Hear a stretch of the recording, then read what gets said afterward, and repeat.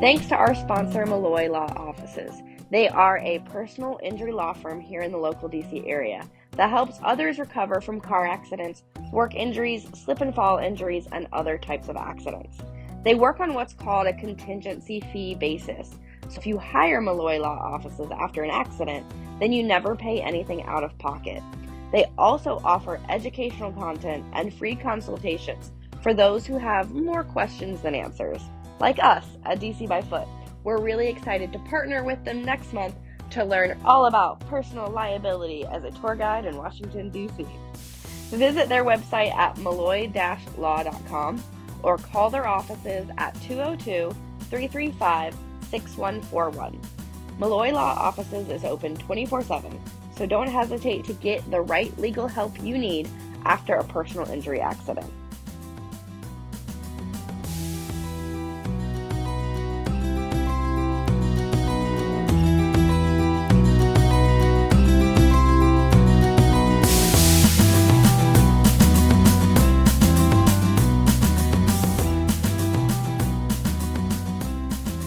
Everybody, and welcome to Tour Guide Tell All. We're your friendly neighborhood tour guides here, share with you some of our favorite little bits of history. We are here to really just share with you all the things that we find interesting and scandalous and everything in between. As always, I'm Becca. I'm Rebecca. And together we're the Rebeccas. And it is November. It is nearly the end of 2023, if you can believe it. I certainly cannot. We are just barreling towards the end of the year, last few episodes of the season, which is crazy.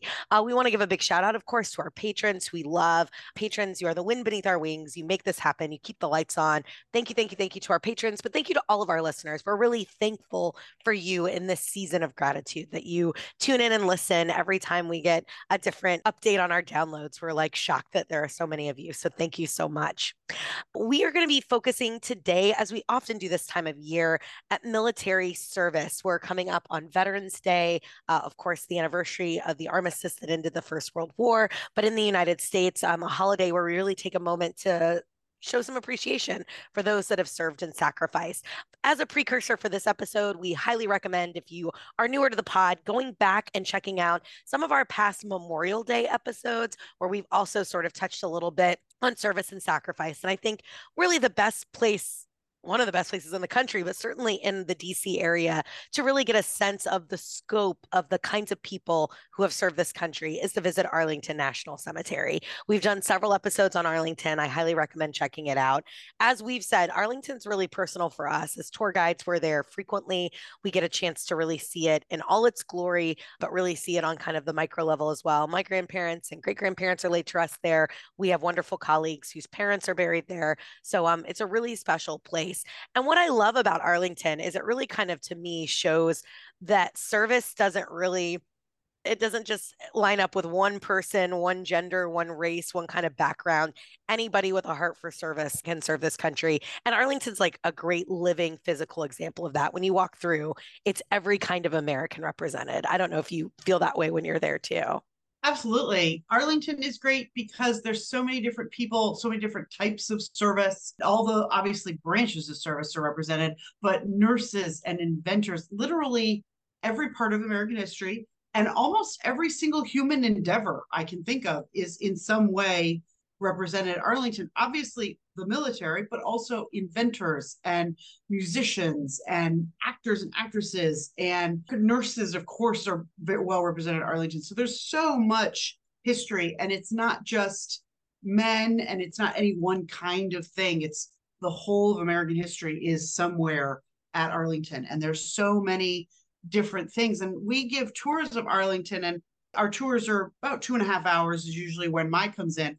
But I always tell people this tour could be about 10 hours, but you wouldn't stick with me that long. And also I don't have snacks. So like, so there's so many things represented and so much interesting history that has been forgotten and sometimes overlooked. And it's really, it's a beautiful place. Particularly this time of year, late fall is a really gorgeous time to be at Arlington. It's an arboretum as well as a cemetery. So they have different plants. And of course, a lot of the trees in this area are turning colors at this point. So it's really a lovely place to be. Absolutely. And I love that. It is sort of like you said, sort of this cross section of human endeavor represented at Arlington. And as tour guides, a lot of times for practical reasons, we only spend 2.5, 3 hours at the cemetery if you're lucky. But that means you've got to whittle it down.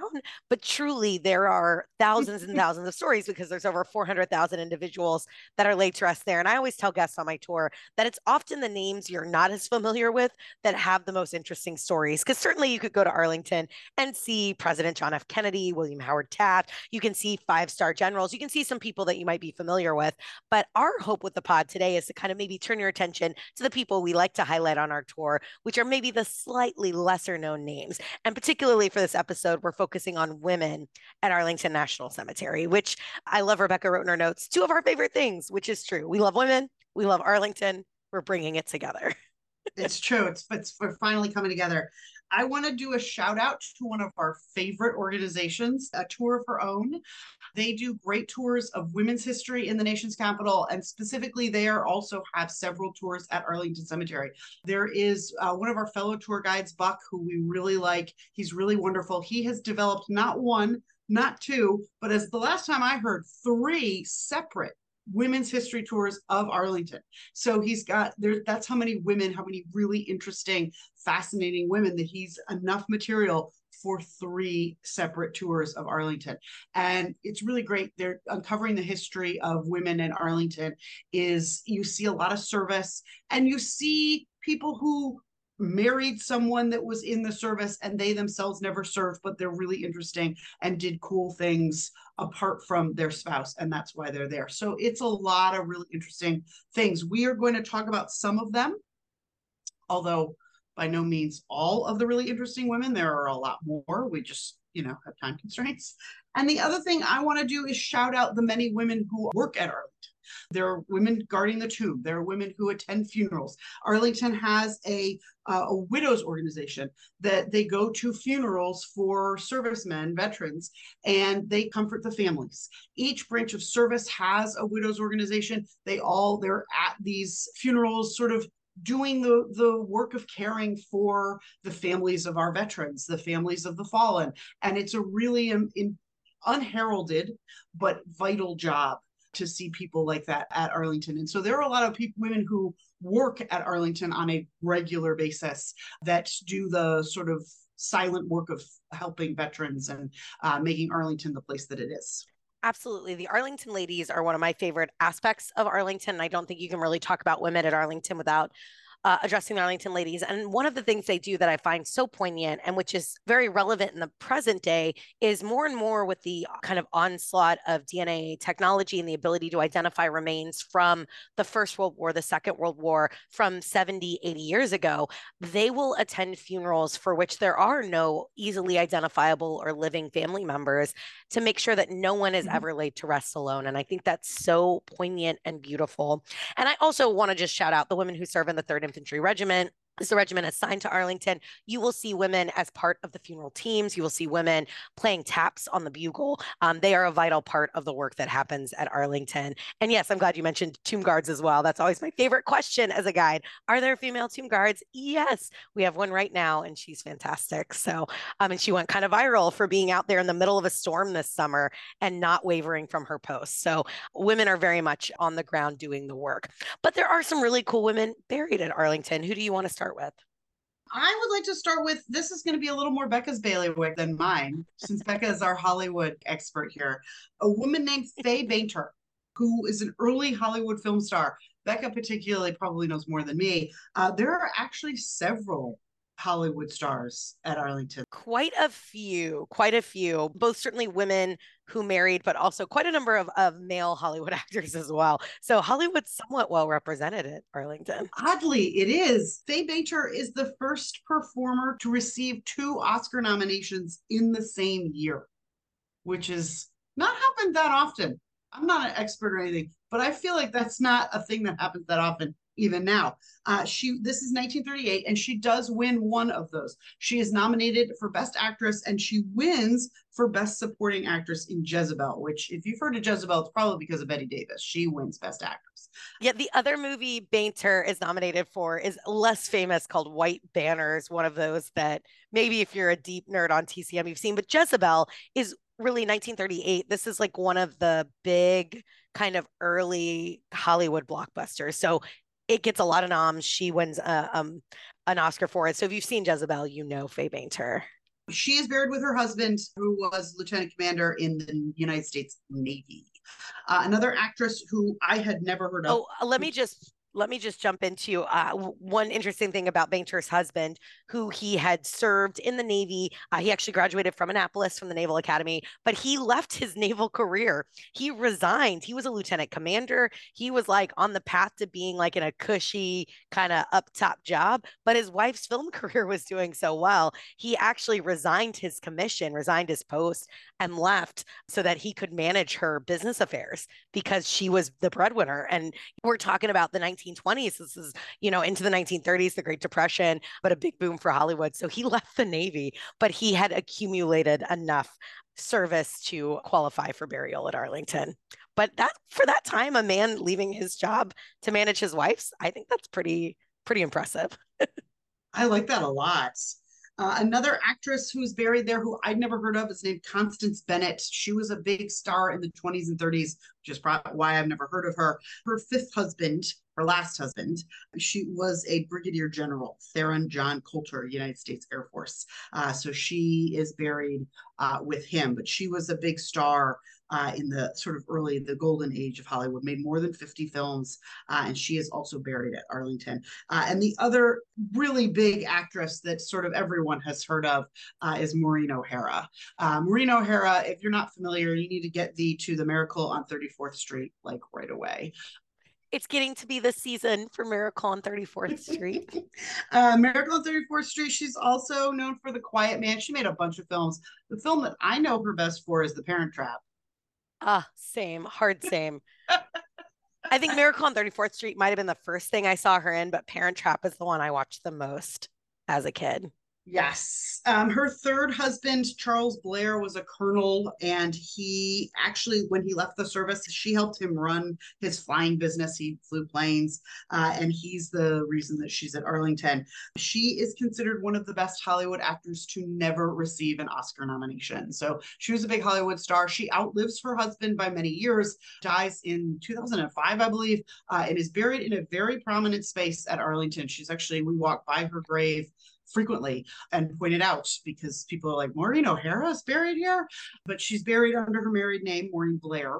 And so she's not immediately recognizable, which I really kind of enjoy the fact that you wouldn't walk by this grave and say, oh, hey, that's a famous Hollywood actress. What you walk by the grave and say, oh, there's the wife of a colonel. And it's not particularly showy. It's a big tomb. Like they have a big headstone, but doesn't point to her as like the Hollywood star, which I really like.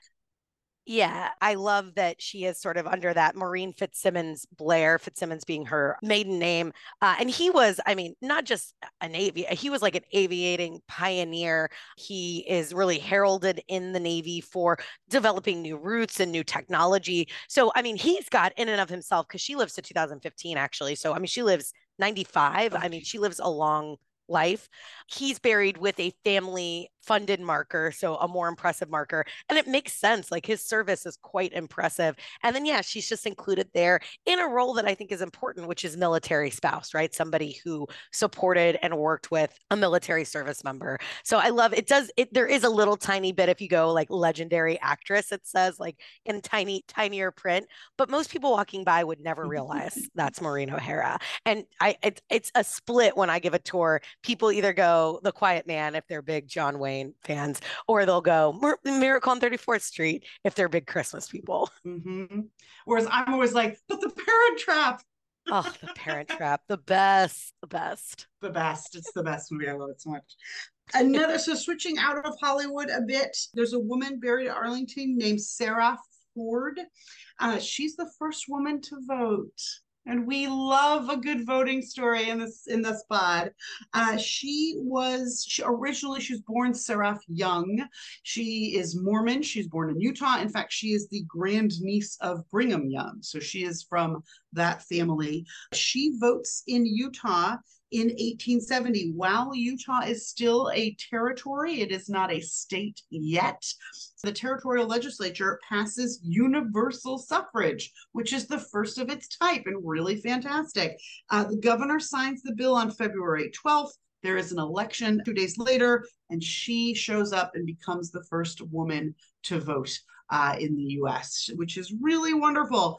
She marries an Army veteran, which is how she's buried at Arlington. But I love the voting representation at Arlington. And it's really always very interesting to people when we talk about voting starts in the West for women. There are a lot of territories that as they join the United States, the sort of pioneer, frontier mentality is women do as much work and are as equal as men. And so we don't see a reason why they shouldn't vote. And so if we're going to have universal male suffrage, the thinking is women do just as much work to make this territory of Utah a success. We should have universal suffrage, period. So I love that sort of frontier mentality. I love that people are always a little surprised that the first person to vote comes from the West, comes from Utah, but it's a really good example of the mentality of settling the West. And she's a great example of the first person to vote, 1870, 50 years before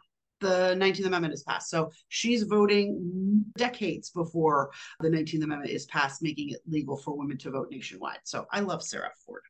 I love her. I find it fascinating that no one at the time thought to interview her or get her feelings. There's no newspaper record on this. Utah, as a state, a territory, and then a state, would definitely make note of this historical first, but nobody really ever thought to capture her thoughts or opinions on it, which I'd be fascinated to hear. The other Arlington aspect that I find really interesting is her name was misspelled on her marker for a long time. It was corrected in 2020. So if you are kind of doing the math here, she is buried there in the 1930s, and it takes, I don't know, about 90 years to get her marker corrected. And I like to point this out. This is not to shine a light and be like, oh, Arlington has things wrong. It's to illustrate the care that Arlington takes when there are mistakes, when things need to be corrected. And certainly prior to 1900, prior to 1950, in the 19th century, the organization and oversight of Arlington was nothing like what it is today. The fact that there were misspellings, though, intrigues me as a guide. And then the fact that it just took so long for them to find the record to confirm that her name was very much Seraph and not Sereth, which is how it was spelt for 90-ish years. It always amazes me. Arlington, there are mistakes made. There are other ones made at Arlington. It happens, but it amazes me that it took that long to get around to correcting this. Another woman who we've talked about extensively, we actually did a whole pod about her, is Helen Hamilton Gardner. She's buried at Arlington Cemetery. So if you're not familiar, if that name doesn't spark joy, go back and check out our Helen Hamilton Gardner pod. She was a suffragist. She was the suffragist that was visited with Wilson in the White House. So her strategy towards suffrage was to suck up to Wilson. Suck up to Wilson. I mean, it was more sophisticated than that, but it was basically like, he's president. We got to get him on our side. We just be nice to him and we'll figure it out from there. Yes, she's a really interesting lady. But she's fascinating backstory. I want to mention somebody who wasn't necessarily in our original plan, but I think is definitely worth mentioning, which is Brigadier General Hazel Johnson Brown. We've touched base on her in previous pods, but during a time of kind of deeply segregated education in the United States, she earned her nursing degree at the Harlem Nursing School in New York. She'd been rejected from a number of nursing schools, and she was so dedicated to this idea, she finally agreed to go essentially to a segregated school. She joined the U.S. Army as a staff nurse. She traveled to Japan and South Korea and eventually gets a bachelor's in nursing from an integrated school. And then she sort of comes back to the Army. She decides to be part of the Nurse Corps' registered nurse student program, which then puts her into kind of active duty. And eventually she works her way up to be chief of the Army Nurse Corps. This is an impressive post to hold. And then, even more impressively, she is going to become a brigadier general, which makes her the first Black female general in the Army. So she is going to sort of fight against a very racist and sexist system to reach this rank of brigadier general. And then, after doing her military service, she is going to transfer to Walter Reed, which is a huge medical center just outside of DC. She gets a master's, a PhD. She basically is going to be the woman to train nurses through the 60s and 70s. She is going to train OR nurses and combat nurses for Vietnam. So if you think about these mobile Army surgical hospitals, the MASH units, the nurses involved with that are all trained under Brigadier General Johnson Brown. And her whole platform is better equity and equality for women of color in the US Army. She is an incredible lady. If you go to the National Museum of African American History and Culture, they actually have her uniform and a couple other things belonging to her on display in their military exhibit. And I just love her so much. I love, like we were talking about nurses at the beginning, and that's a place where so many women have carved out a path of service in our armed forces. Another nurse is Jane Delano, who is, by the way, related distantly to Franklin Delano Roosevelt. Very much so. On his mother's side. She was a 40-plus-year nurse all over the United States.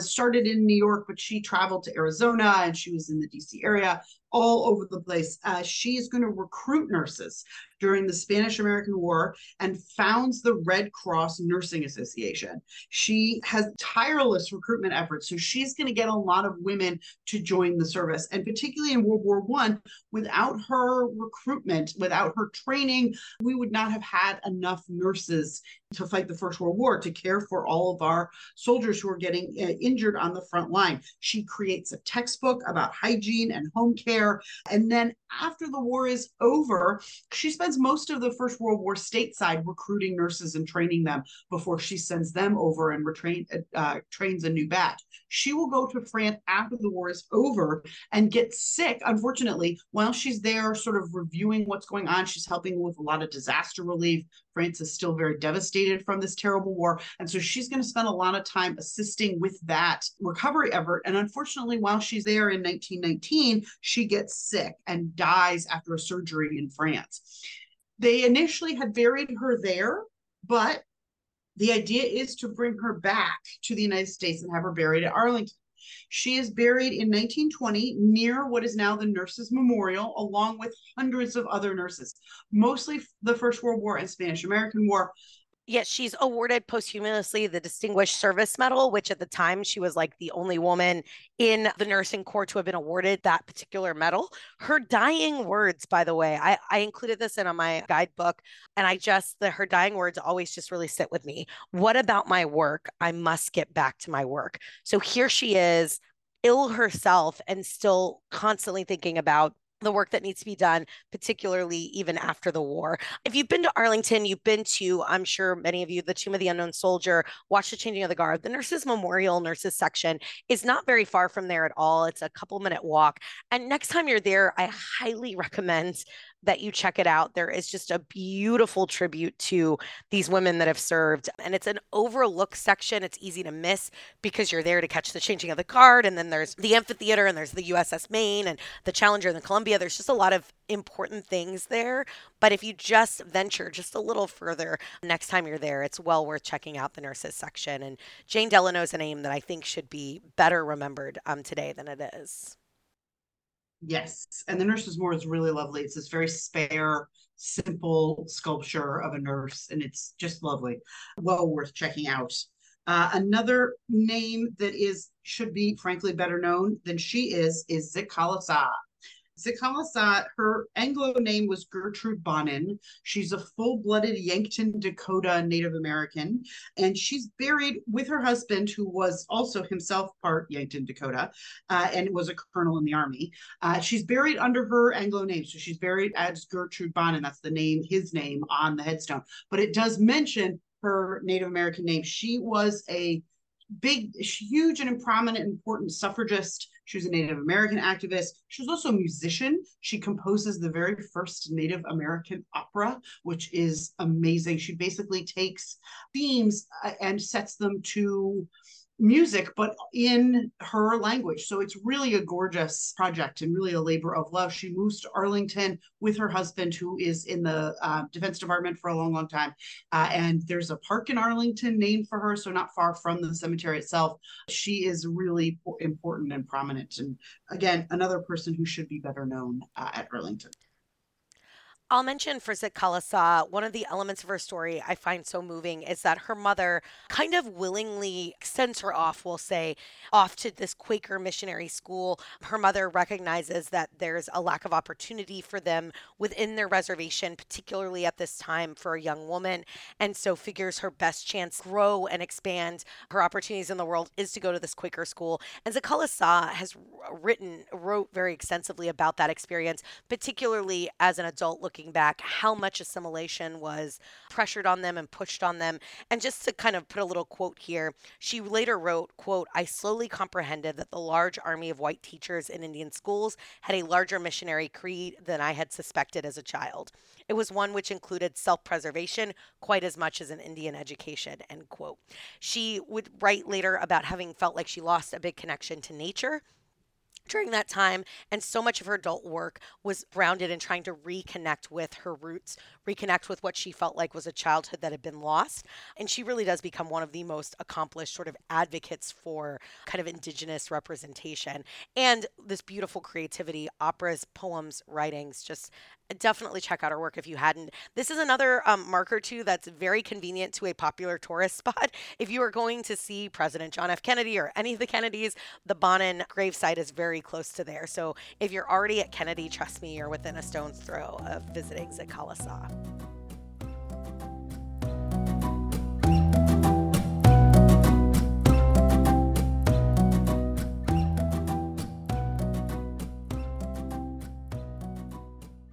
Let's chat about Grace Hopper.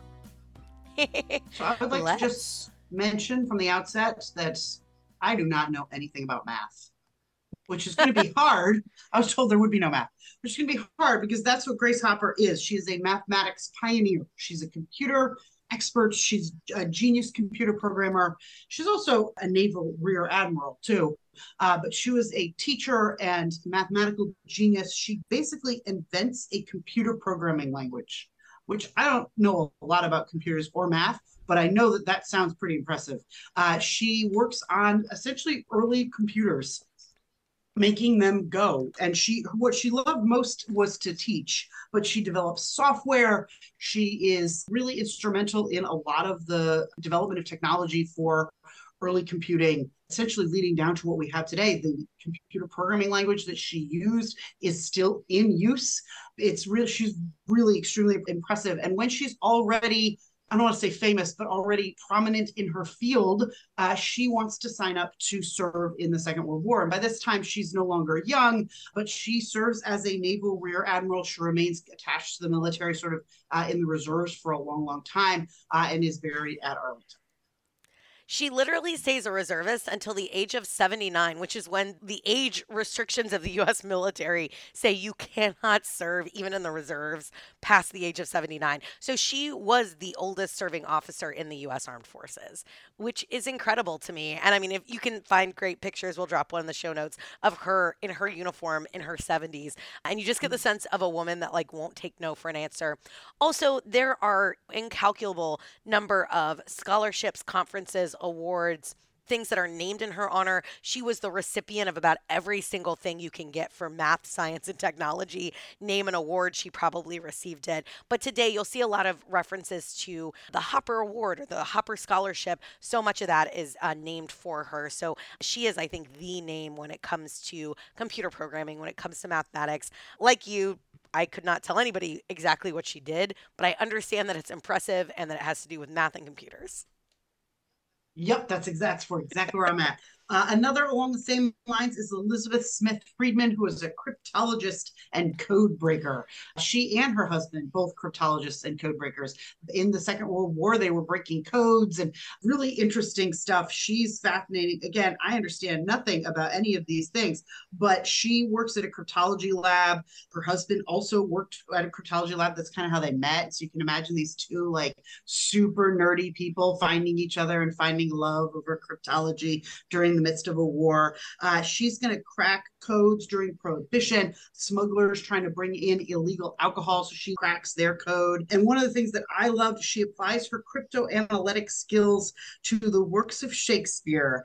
She basically writes an award-winning book about Shakespeare's ciphers and the hidden messages that he put possibly in his plays and things. But they are buried together, her and her husband, William, and their epitaph states that knowledge is power, which it is. That's true. I love that. So really cool. That is true. It is crazy to me that no one's done like a movie or a mini series I about know. the two of them because they literally sort of meet at one of the very first facilities groups that was funded by the US to basically study cryptography. So they're part of, our little version in many ways of like Enigma or whatever. They're bringing together the best minds in cryptography and here they are, these two young geniuses falling in love, bonding over their love of puzzles and breaking and figuring out puzzles and crypts. And like you said, Shakespeare, that's one of the things they bond over as well. And it's like, I love the idea of there should just be like a movie or a miniseries about their entire love story. He, interestingly, really sort of struggles with depression, which you can imagine in this era is not really well talked about or well defined.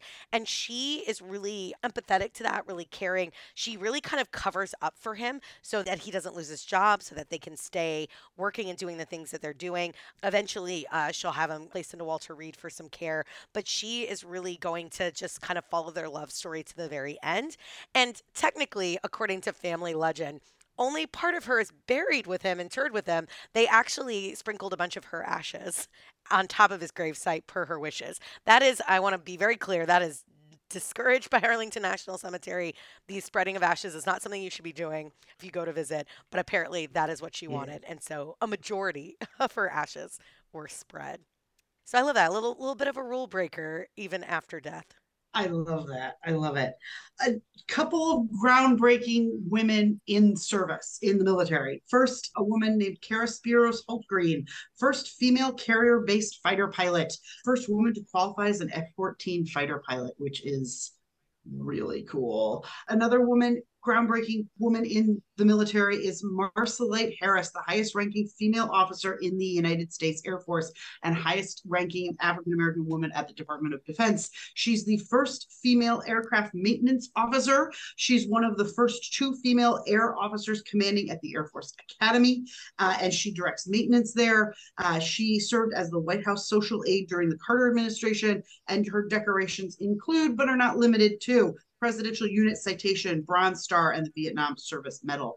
She was buried there in 2019 with full military honors and is really another fascinating woman. A woman that Becca knows a little bit about, she talked about her on a pod, is Vinnie Ream, who's a sculptor. Talked about her. She sculpts a lot of different things, including the monument in the Capitol, which is really lovely. Of Abraham Lincoln. She does the Yes. Lincoln sculpture and the statue of Farragut and Farragut Square, among a few others, but primarily Civil War figures. Reem is really interesting. You should go back and listen to our pod on her as well, but she sculpted a portion of their marker. And of course, there are the three most famous women at Arlington National Cemetery. First Lady Nellie Taft, First Lady Jacqueline Kennedy, and Ruth Bader Ginsburg. So they're, I think, the big three that people ask about, or at least their husbands at any rate. Nellie Taft is buried a little off the beaten path with her husband, but Nellie Taft is, I know, a fan favorite of Becca's. She loves Nellie Taft. She is responsible, and everyone in DC loves her because she Nellie. brought us the beautiful cherry blossom trees that bloom every year. So we like Nellie Taft. And RBG and Jackie Kennedy are buried very close to each other. Jackie Kennedy, of course, wife of John Kennedy. And I'd like to mention that even though Jackie Kennedy marries a second time, she had always indicated that she wanted to be buried with her first husband. Two of her small children are buried alongside her. And so they're buried at the Kennedy gravesite. It's very prominent. Everybody's seen it if they come to Arlington. That's one of the things you can't miss. And around the corner from them is what we kind of affectionately call Supreme Court Corner, containing several Supreme Court justices and their wives, including RBG, Ruth Bader Ginsburg. You want to talk about RBG? We love RBG, obviously. I will just note, I remember there was such an uproar Ruth Bader Ginsburg passed away during the pandemic, so September 18th, 2020, which is my sister's birthday. So sorry to Katie that's how I can remember RBG's date of death. So she passes away during the pandemic. Arlington is like not even open to the public at this time, but people are starting to get eager about like when's her name going to be added to the marker because her husband Martin had predeceased her by a good decade or so. And people were very upset. People were coming to visit when the cemetery reopened in 2021 and her name wasn't on. The thing is, the Ginsburgs were Jewish, and in the Jewish faith, you do not place a marker, or in the event that a marker is already there, add the name until the 1 year anniversary. So poor Arlington National Cemetery, and I saw this play out on social media, was on the receiving end of so many people mad and blaming the pandemic that her name hadn't been added to the marker. Well, Arlington was doing exactly what it does best, which is staying in line with everyone's various faith and religious beliefs. So please know that it was not because of any disrespect to Justice Ginsburg. In fact, very much the opposite. They were keeping with the Jewish tradition of waiting till the 1 year anniversary. But I just remember people were so anxious for months and months because they wanted to see her name and get a picture. And you just had to wait that 1 year. And I will mention in regards to Jackie Kennedy that not only is she laid to rest to Arlington, but pretty much the entire concept of Kennedy being at Arlington, having the space that he has, is because of her. We're talking about literal hours after his assassination. She is out there on the grounds at Arlington, meeting with people, picking the site, really envisioning this idea that thousands of people, millions of people from around the world, around the country, were going to see him. As she said, at Arlington, he'll belong to the people. While there were members of his family that wanted him buried in a private cemetery, she recognized the historical significance. She knew the import of securing his legacy. And so much of what you see today with the Kennedy site, this idea of this kind of memorial element along with the grave site, comes from Jackie. And she did all of that in just the immediate aftermath of a truly traumatic and tragic event. And I always think of that when I'm there too, this idea of her walking those grounds just a day or two after he'd been killed. Oh yeah, and it's the story, Kennedy was assassinated on a Friday afternoon and the funeral is set for Monday. And initially his family had planned to have him buried near Boston, where he's from.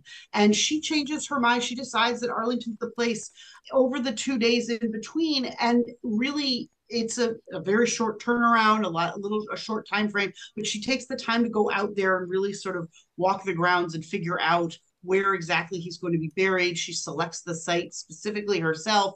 And it's with all of that trauma and all of that grief that's still happening at that moment to sort of go out there, and I can only imagine how much security there must have been, and just going out there to sort of pace the ground at night. And so she selects where he's going to be, and where eventually she will be. So the eternal flame was also her idea, that's still lit at their gravesite. And later on, after he had been laid to rest a few years later, she's going to have two of their small children that died before their father brought down from Boston and buried with them, or buried with him, in the same spot. So he's buried, and eventually she is, and two of their small children are buried there as well. And today, sort of extending from that, is the rest of the Kennedy gravesite. You've got his two younger brothers and a marker for their oldest brother. So there, it's a whole row. But this whole idea, this entire vista, is really conceived of by Jackie Kennedy in the just hours after her husband's murder, which is incredible. It's hard to fathom. I mean, it really is. Yes. And just recently, we're recording this, November 2023. Very recently, Caroline Kennedy, the daughter of John and Jackie Kennedy, was just there to lay a wreath and pay her respects. She's currently serving as ambassador to Australia, and when the Australian Prime Minister, you know better. The Australian Prime Minister was here. She, as part of that visit, actually spent some time there, and she noted that it's the first time she'd been there in a few years, and how moving it was. Again, not just to honor her father, but her mother and siblings as well.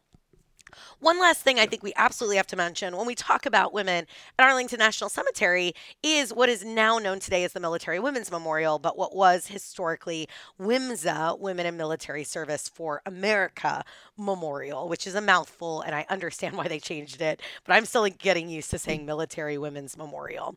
So this was a foundation that was created in 1997 with the idea of establishing a permanent memorial at Arlington to honor women's service in in all branches, in all time periods, but to really have a full scope of women's service in our armed forces. So the military women's memorial in Arlington National Cemetery, the idea is sort of conceived of through the 80s and 90s, but they will approve sort of this idea in 1992 and dedicate the memorial in 1997. That said, if you've been recently, it's undergone some pretty necessary restoration, and they're actually doing a capital campaign now to modernize the memorial as well. But the idea is to honor all women from all time periods in all branches of American service. And it's an unique element of Arlington because it honors the living as well as the deceased. But if you have not been, there's an external element which is built into an older structure called the hemicycle that has been integrated into their memorial. And then there's an interior element which includes a series of really wonderful exhibits and interactive spaces. They do a lot of great programming. They often are the site for women's veterans groups and organizations to meet. They frequently host promotion ceremonies, retirement ceremonies. So it is sort of this wonderful place to look at the history of women's service in the armed forces, but also a place actively used by women in the armed forces as well. And so I have a very soft spot for the Military Women's Memorial. I've been lucky enough to attend some really wonderful events there, and I think they do such great work. So you can't really talk about the way in which women are represented there without mentioning that memorial, which is right there when you first walk in. So if you've skipped it, it's time to add it back into your Arlington routine. It's true. It really is beautiful. And it's just very prominent. It's impossible to miss. If you're going into Arlington, it is right there. And so it's really cool. It is really fantastic tribute to women and their continued service in the military. So it's really great. And Arlington is always changing and constantly growing. And so there will be at some point more women added to Arlington who are really special and worth talking about. And so at some point we'll do more because there's a lot more women we could have spent this time talking about. For example, Medgar Evers is buried at Arlington, and his widow is a longtime activist, Merle Evers Williams, actually. And it is very likely that she will be buried by his side, hopefully not for many more days, many more years.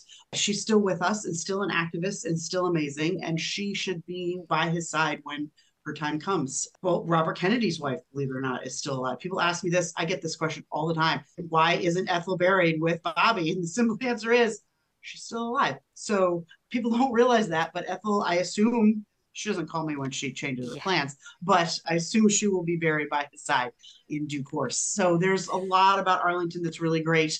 And the last thing I will leave you all with is one of my favorite graves at Arlington is not a military grave at all.